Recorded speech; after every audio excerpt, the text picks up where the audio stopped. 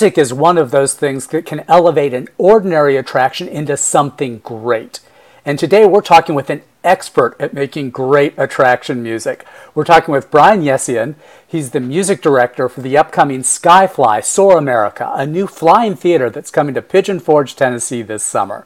Brian, thanks for joining us. Thank you, Robert. Great to be here. Hey, before we get into the specifics of Skyfly, and we'll definitely get into that in a moment, tell me a little bit about what roles a music director play in the creation of a new attraction.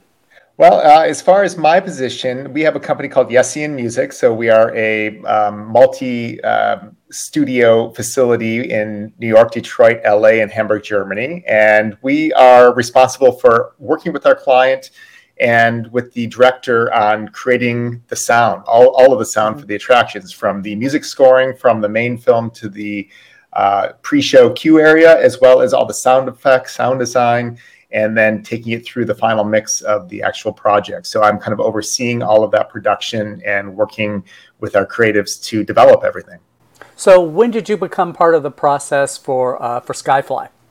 We actually started last fall is when we kind of really got going, working with the director and talking about the creative intentions and how we would kind of plan this particular attraction out from a sound perspective. So what are some of the things that fans can expect when they come to Pigeon Forge this summer or at some point in the future to see Skyfly? Well, this is going to be a really unique ride. We're really excited about this one, especially having another attraction here in the United States and developing something in a great part of the country where, just so many tourists come to this area. It's such a popular destination for people. And I think creating something that is homegrown in a way and very Americana-based is very exciting. So I think the guests that come here are really going to connect with this attraction. What feelings were you looking for in the music for this attraction? I mean, what kind of composers or works inspired the sound that you were going for here? Well, this one, I think we were really trying to find a great way to connect, especially with the tourists that come to Pigeon Forge, which are, I would say, mainly Americans. And it's a driving destination for so many people too. And so we took a lot of cues from Americana music and even the likes of national music like John Philip Sousa. Maybe not an American composer, but Gustav Holst is another inspiration for us. And you'll be able to listen to part of the score that has you'll be able to tell the inspiration from his famous piece, The Planets, which is very exciting. And then John Williams is always a big inspiration for us, especially on projects like this because of his film scoring techniques and the big sweeping scores that he creates. So that's always another a great American composer that we look up to for inspiration. You're working with Nathan Paget as the composer on this particular project. Tell me a little bit about him and what he brings to the table and why you picked him for this. Well, Nathan is a composer, a great orchestrator and orchestral composer that we've worked with for well over a decade. He has just such an acute sense of sound and can connect with individual orchestral players very well. And the reason is because he's a multi-instrumentalist. So he plays various instruments, as does his wife. And so they sometimes combine forces on some of these projects as well. And it's really important when we're, especially in a project like this, where we get to record a live orchestra, that you understand how each of the individual players play. And he has such a great ear for that and a great sense of creating memorable melodies too and themes. And for a project like this, having a strong hook is of monumental importance. Yeah, let's talk about that live orchestra for a moment, because this wasn't something that was just put together, in front of a keyboard synthesizer. You've got a big live orchestra for this one, 70 musicians recording at a studio in Nashville. Tell me a little bit about that whole process, and even maybe before we get to that, just tell me a little bit about the cost-benefit analysis of using a big live orchestra for something like this. Sure. Well, Because not everyone does that. They don't. And we've worked on, we work on a lot of attraction work. And whenever we can work with an orchestra, it, I think, elevates that attraction to a level beyond any other attraction. And, a lot of the big theme parks like Disney or Universal, they do live orchestra for almost everything they do. And it really, I think, sets a high standard for the industry. And a ride like this, I think, is going to be, it's going to really benefit from having these live players. And, it creates a human connection. When you can create some great sampled orchestras through your computer, there's no doubt. But when you have live players playing on a session like this, it really brings it to life. I mean, you have these human beings, and especially on a job like this, where they're not just from an orchestra, because we work with orchestras all over the globe, from Budapest to Bratislava, Seattle to Salt Lake, London. And we were fortunate enough to record here in Tennessee and kind of create a homegrown experience for this project. So there's a connection between Pigeon Forge and the players that they're supporting here in Tennessee, which is fantastic. And the Nashville players are some of the best in the world. Yeah, because I was going to say, you didn't record this at some nondescript studio in the middle of no place. Yeah, you had a pretty sweet little space that you were recording this in. Tell us we did. Yeah, we got to record at Ocean Way Studios in Nashville, which is one of the premier studios in the country, if not the world, for that matter. And it's a really unique and very special place. I mean, artists, there's so many artists that have come through that space, and orchestras for that matter. And it's actually an old church that they've converted into the studio. So the acoustics in it are amazing. It still has the stained glass in the windows. And they have one of the most amazing soundboards in the world, really. So, and the microphones alone, oh my God. The microphone, they have, I think, the only place in the world that really rivals the microphone collection they have, because it's all vintage microphones. Probably we were using upwards of $500,000 in microphones, is Abbey Road in London. So those two studios are going to be the best in the world for microphones. Yeah, does that allow you to just kind of do more with the music when you're recording in a facility like that? It does, because the way that we had it set up, we had so many microphones and deca trees lining the entire space. And a attraction like this, which is a multi-channel mix. So we're talking about, I think this one is around 18.2 surround mix. So the way we record is that those microphones are surrounding the entire orchestra. Plus we have point source microphones in each of the instruments individually. So we just have a lot more control and can make that sound really immerse the audience in the theater. Let's backtrack a little bit here and talk a little bit about more about you and your journey to get to this particular point. What were some of your biggest musical and artistic influences growing up, and how did they lead you to projects like this? Well, I'm a classical clarinet player, so I grew up playing, I think, since fourth grade clarinet, and played in concert bands and orchestras, and then went to music conservatory in Austria eventually. And so I come from a pretty deep orchestral background. And so anytime I can get in the studio working with orchestras or creating orchestra music with our teams is one of my favorite parts. And luckily in the theme park world, we do a lot of big kind of orchestral scores for the films.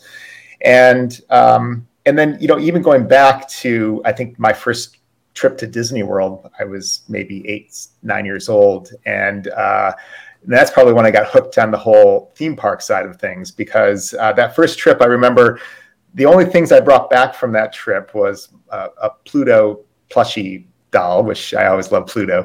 But also when we had gone to Epcot, I was just really inspired and intrigued by this cultural going to different countries. So I brought this flag set back of all the flags from Epcot. Mm-hmm.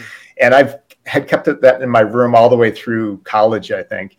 And that always inspired me to travel and interact with different cultures. And luckily in this line of work, working in theme parks, we've got to work in every corner of the globe, for that matter, from Indonesia to the Middle East to China, Korea, Europe. So it's really been a great connection, being able to do what I love, music, and combine that with what my other love, theme parks. Yeah, let's give the viewers here a little bit of context, and tell us a little bit about a few of the projects that you've worked on around the world.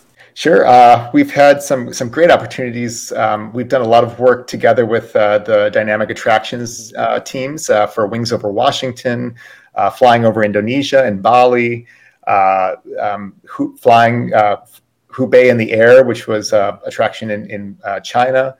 And but then we've done things for Ferrari World in Abu Dhabi and Universal Studios in Singapore. So we've made the rounds quite a bit, which has been great.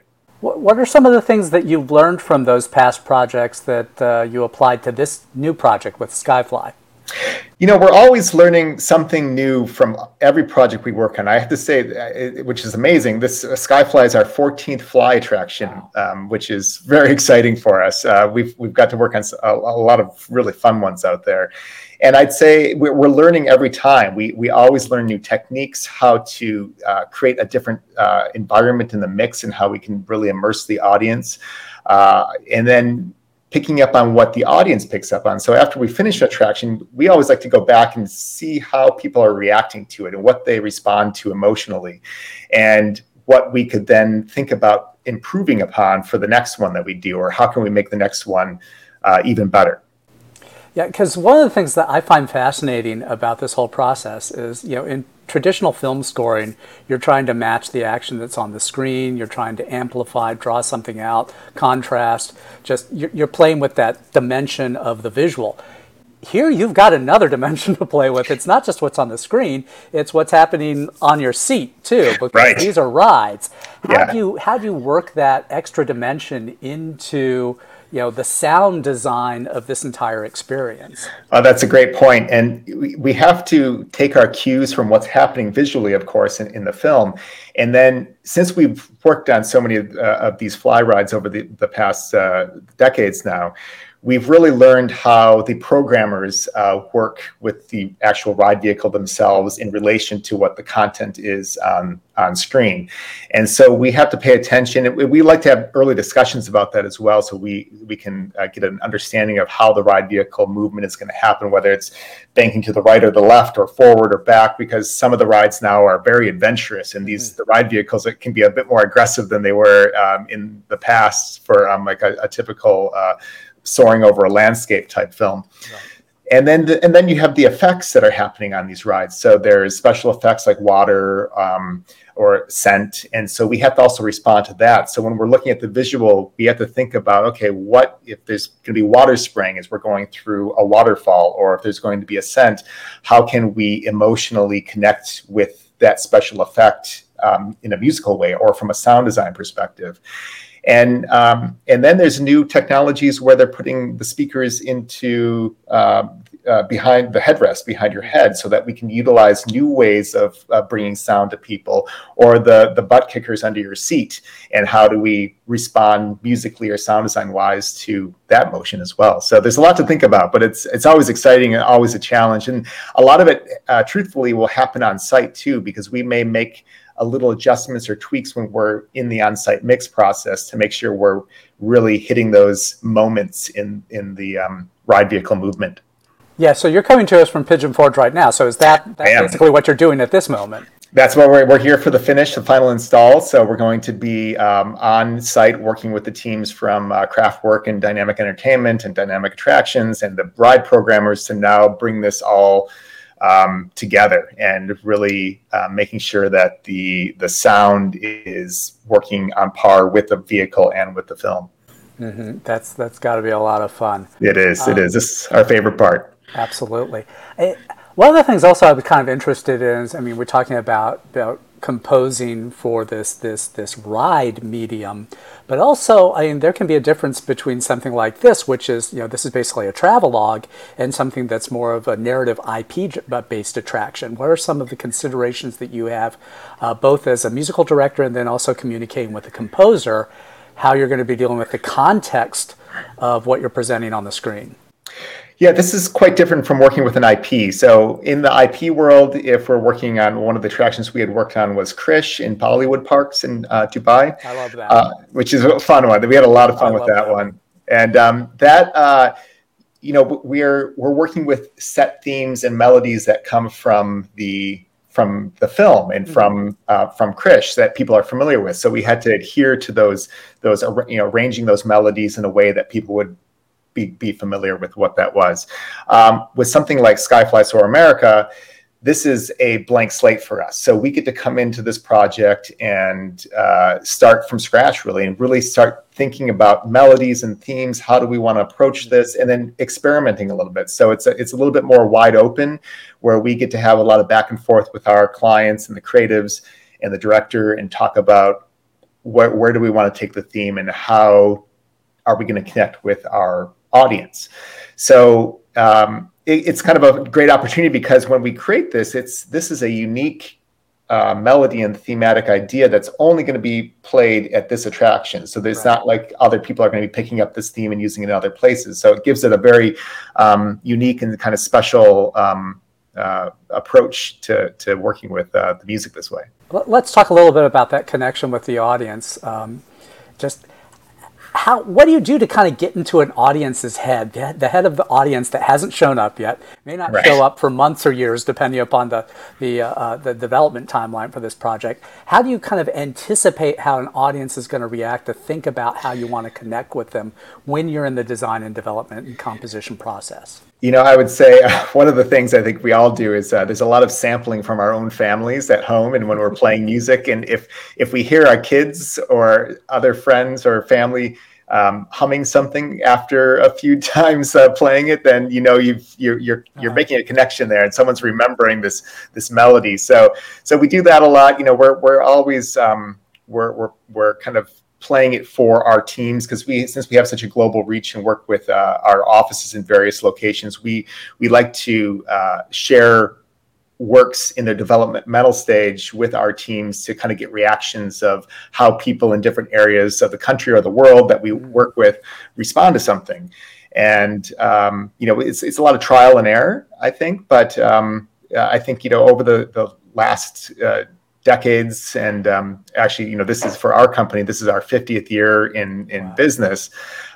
We have just had a lot of experience working with guests and with audiences to kind of figure out what's going to make them feel something or connect with a piece of music.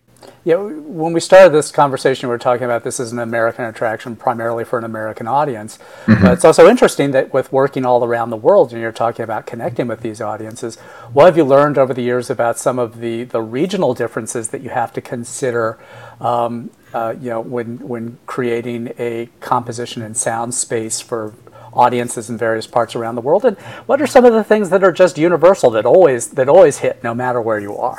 Yeah, I think that's a great question, because I think when we first started doing this, and you coming from a perspective of working in the US, and obviously our film industry is and entertainment industry is by far the largest in the world. So you kind of come at things thinking, well, we know how this is supposed to go. We know what people are going to respond to. And then you get into smaller parts of the world like China, where they don't have the exposure to what we do here, or the Middle East. And you find that, well, people do respond to music differently, or their ear is tuned a little bit differently into what they respond to and what they like sonically. And so we learned a lot over these last years about cultural differences, what people respond to. So we don't pretend we're going to be the complete experts in another culture's musical taste. So we ask a lot of questions. We try to study music and what are people listening to in these regions, what are, from back in history to current music, and find ways to connect and understand culturally what the differences are between that. But then I think what's been great, and the world's only becoming smaller, and everyone's hearing music from all over the world now in various forms and via various mediums, because the Netflix and the Hulus and the Peacocks, they're all bringing in content from different parts of the world. And so I think we're all exposed a lot more to a lot more variance in variety in music. So now we're able to kind of take that knowledge and apply it to all of these forms of working. bringing this all together here, I mean, what was your favorite part of this whole project? Oh gosh, I mean, for me, being able to record a live orchestra is always, I mean, that just makes me really happy. It puts me in a very happy place. So, working with musicians is definitely my favorite thing. So that was one of the highlights for sure. And then, even getting into the sound design process on this one, we had. This is a fun one because of what the cue and pre-show is kind of bringing to life. It's this whole steampunk and factory kind of atmosphere. And so we had to really create some interesting factory and mechanical sounds that are going to bring this all to life, so that when people come from the island outside where all the shops and restaurants are into this attraction, we're really wanting to transport them into a completely new place, and we have to do that immersively with sound. And how do we kind of get them out of the mindset of being on a boardwalk and bring them into this environment and think that they've been transported to a completely new place. So the sound design aspect is also a lot of fun to be a part of. Hey, we've been talking with Brian Yessian, who's the music director for the new Skyfly Soar America Flying Theater that's coming to Pigeon Forge, Tennessee this summer. As we wrap up here, what are you hoping that audiences take away from this attraction if we can get them down to Pigeon Forge to experience this new flying theater? I just hope that they get a new sense for travel and seeing around our beautiful country. I mean, we've all been kind of cooped up for a long time now this last year. And I think this is really going to renew people's excitement for traveling around the country, because there's so much to see in this country alone. And I hope that, with the music, we really connect with a lot of the visitors, especially from some of the patriotic little influences that we have in here as well. So we're pretty excited about that. Yeah, let's maybe inspire people to put a few more tracks on that playlist when they get in the car for the road trip coming up this summer. Absolutely. That would be great. Hey, Brian, thank you so much for spending the time with us. This has been a wonderful insight into the creation of music and themed entertainment, and I think it's something that we all hear, we all obviously, and we all respond to emotionally, but I think it's great to get a little bit more of an understanding of the process that helps kind of create those emotions and experiences for fans. Right. Thank you, Robert. Appreciate it. Okay, thank you. Take care. All right, bye-bye.